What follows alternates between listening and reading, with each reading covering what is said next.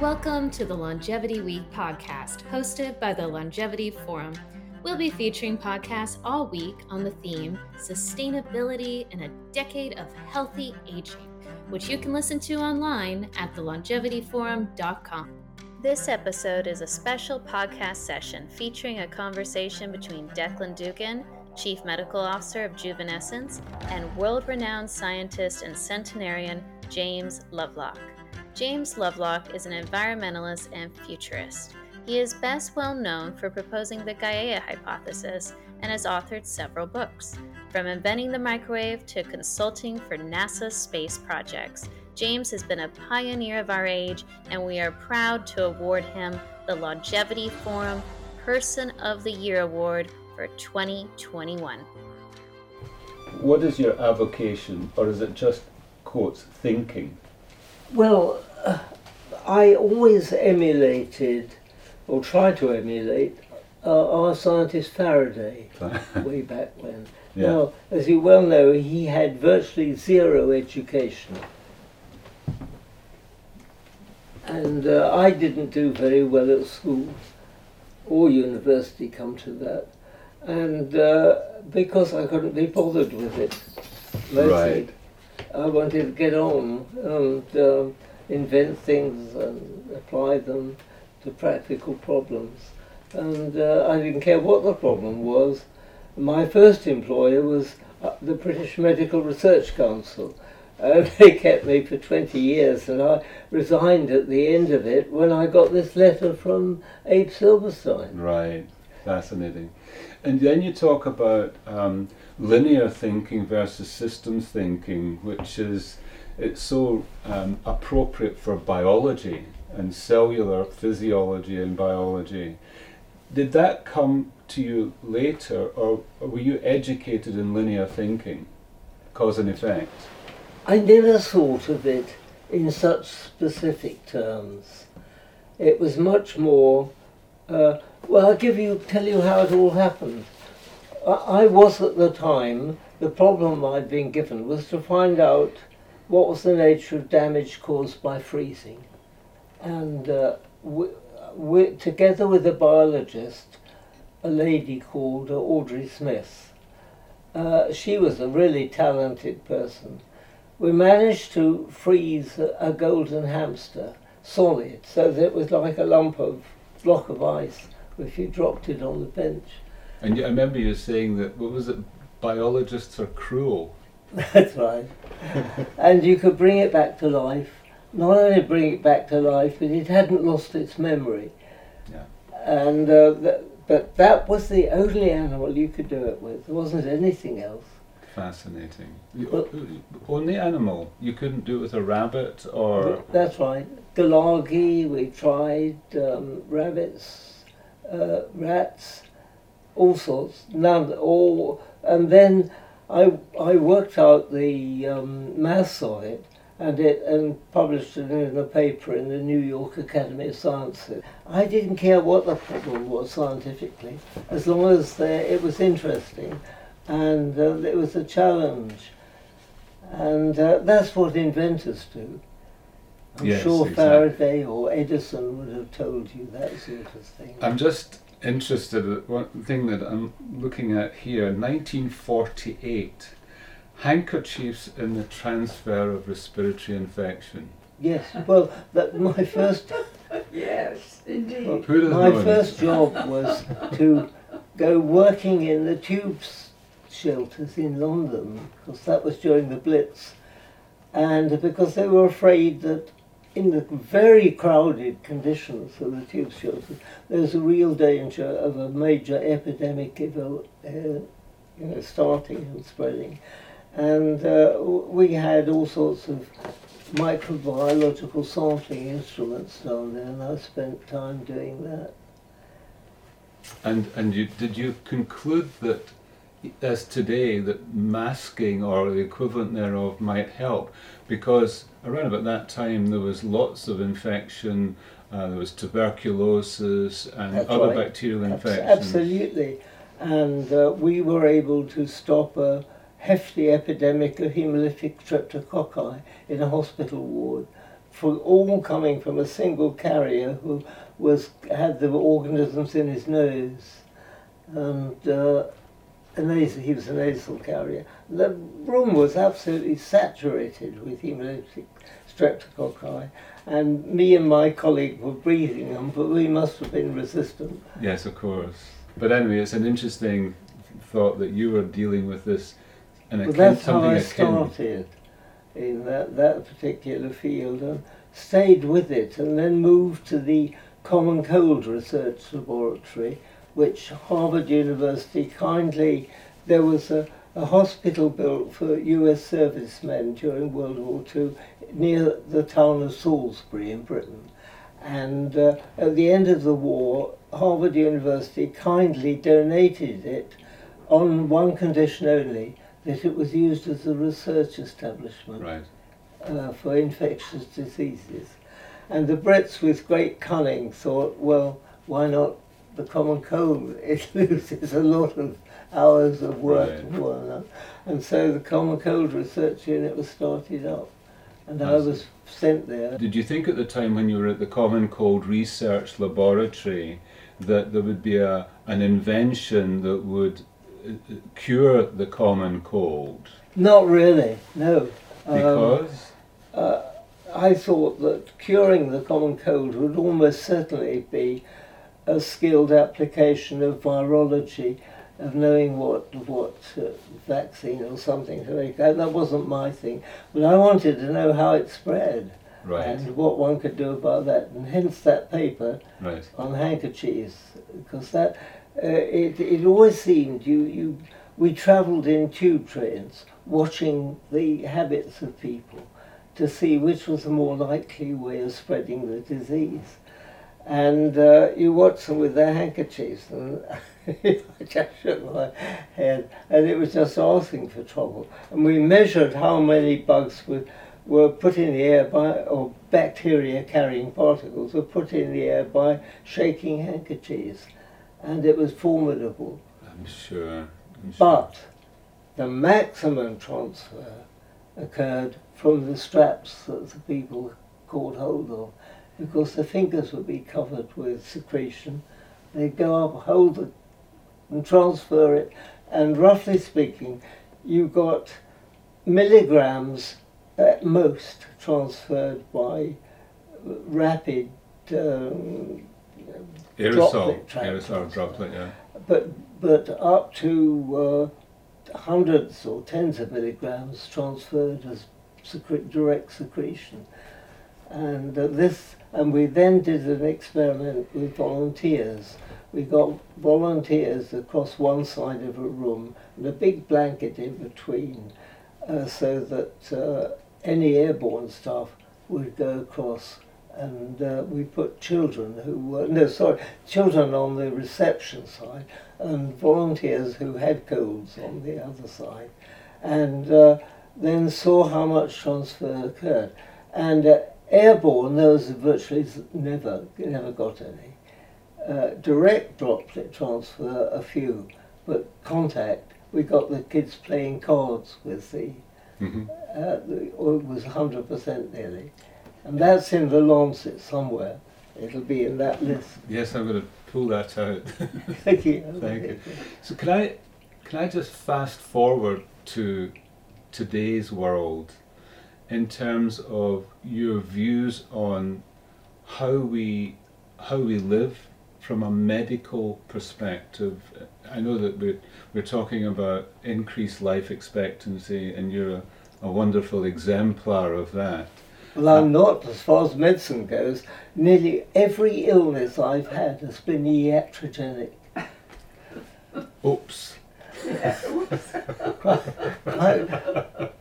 I was very healthy up until about 50. I think I'm bad at dates, but it doesn't matter anyway. Up until about 50, when I got an angina at a Gordon conference in America, I think it was, and saw the necessary physicians and things. And in no time, I was finding myself in a hospital ward in London, King's College Hospital, due to be have open heart surgery, because that was before the days of stents. Stenting, yeah. And Julie had it, and it was fine. The surgeon was first class, did a first class job, and it's still, I've had nothing further done. No stents, no nothing. So it was a really good job he did. You may be interested. If you go independent as a scientist, you have to have at least 5 customers. Well, I mean, some customer, when you've answered a question like that detector, will turn around and say, "Oh, thank you very much, we paid you now, goodbye." And so you've got to have about 5 going all the time, and then the attrition with time looks after it. And one of my customers was MI6. And here is a letter of thanks I got from the James Bond's boss. He's now called C, not M.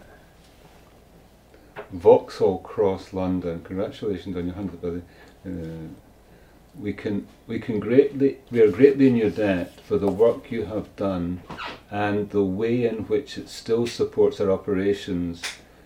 The fact that this work is of seminal importance in understanding climate change means that I can thank you as well as a citizen and occupant of this planet. You will find a couple of small gifts with this note as tokens of our gratitude and admiration, wishing your future good health and intellectual creativity. C. And that's the person who ran MI6. There are not too many people get those. And with an envelope that says top well, secret. That it didn't come in that. If it had come in that, I couldn't have shown you.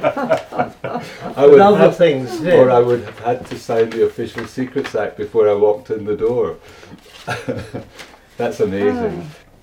Do you know, I've calculated, I've brought in funds into my country 10 times more than I'm taken from it to do my science.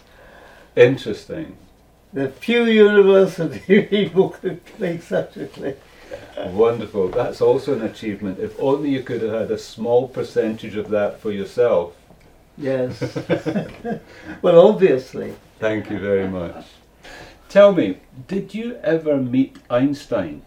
No, I didn't. Let me see. No, I didn't. None of the ones I met were Blackett. He was my physics professor. At Manchester University, and several other. In fact, the National Institute where I first worked was, well, I wouldn't say disgraced, but mine was the only laboratory along the 3rd floor that didn't get a Nobel Prize. Wow.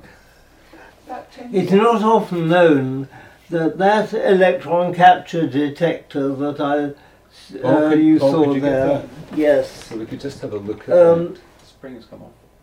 You've broken it. No. Oh, no. That was used by the EPA, or a copy of it was used by the EPA in approving Rachel Carson's allegations about the pesticides correct. Before it existed, it was quite impossible to measure small amounts of DDT and dieldrin and other compounds. And that gadget, if I can call it such a poor word, that would actually detect the amount of DDT in the atmosphere? It's a strange thing. It detects far more easily poisonous things than harmless ones. And its sensitivity is extreme. It detects much less than parts per trillion. Extraordinary. And extraordinary. Not being a chemist or a it physicist. all started because Archer Martin, the inventor of gas chromatography, said to me, "I wish someone would invent a more sensitive detector for me." And in 2 weeks I've come back with 2 of them.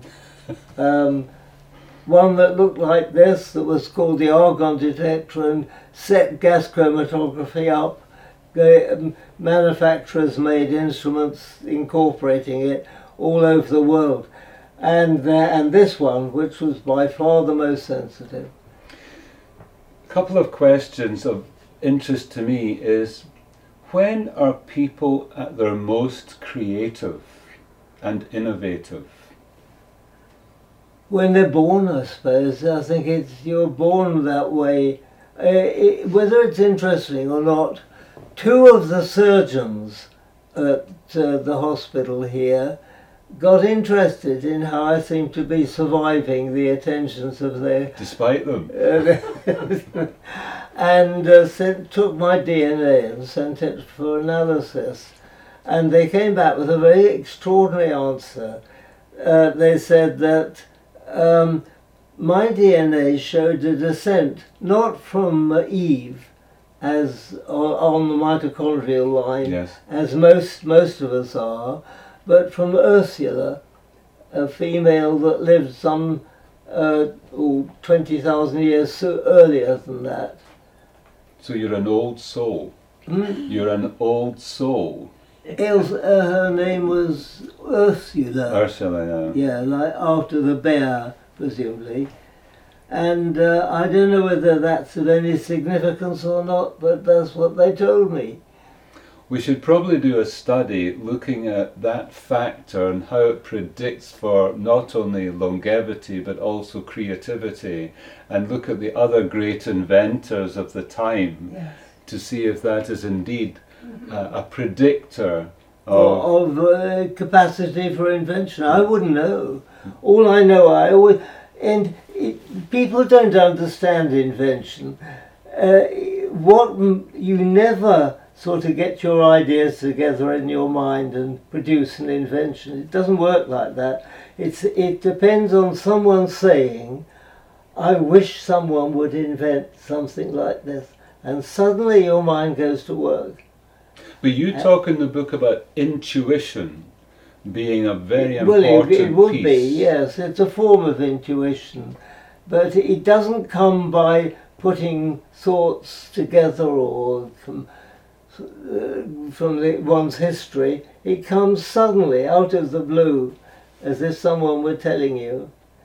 I mean, the proof of that is that, and one other just as useful device was produced in 2 weeks on response to Archer Martin's comment, I wish someone would invent.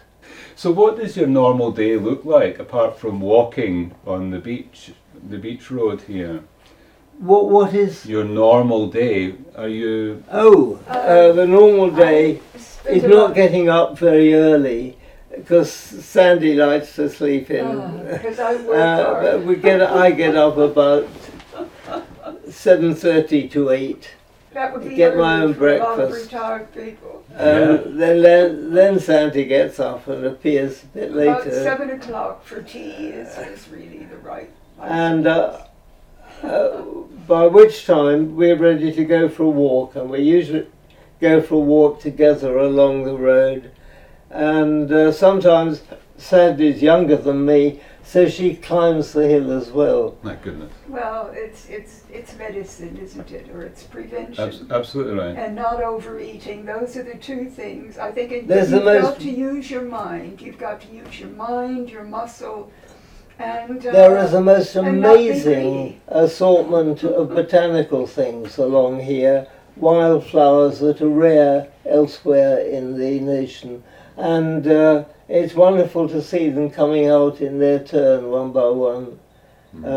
Things like various forms of orchid, and various things like the Mechanopsis, the Welsh poppy. Yes. A whole range of them to see. Magic. And of course the sea. One serious question is, what role does optimism play in your longevity? A big one, I think, because it was quite strange. When I reached 100, I thought, that's the end. There's nothing more to really look forward to. And quite suddenly, a few days later, I felt a great contentment. I thought, oh, it's not so bad after all. And it's been like that ever life since. after 100. Fantastic. I do think, just in general, that the people I know of at significantly advanced years, many of them do display that characteristic of real optimism and the ability to withstand difficulties. This broadcast has been brought to you by the Longevity Forum as part of Longevity Week 2021. We are very grateful to our sponsors, Juvenescence and Burnbrae. For more podcasts, visit our website, thelongevityforum.com, or follow us on Twitter, longevity_forum.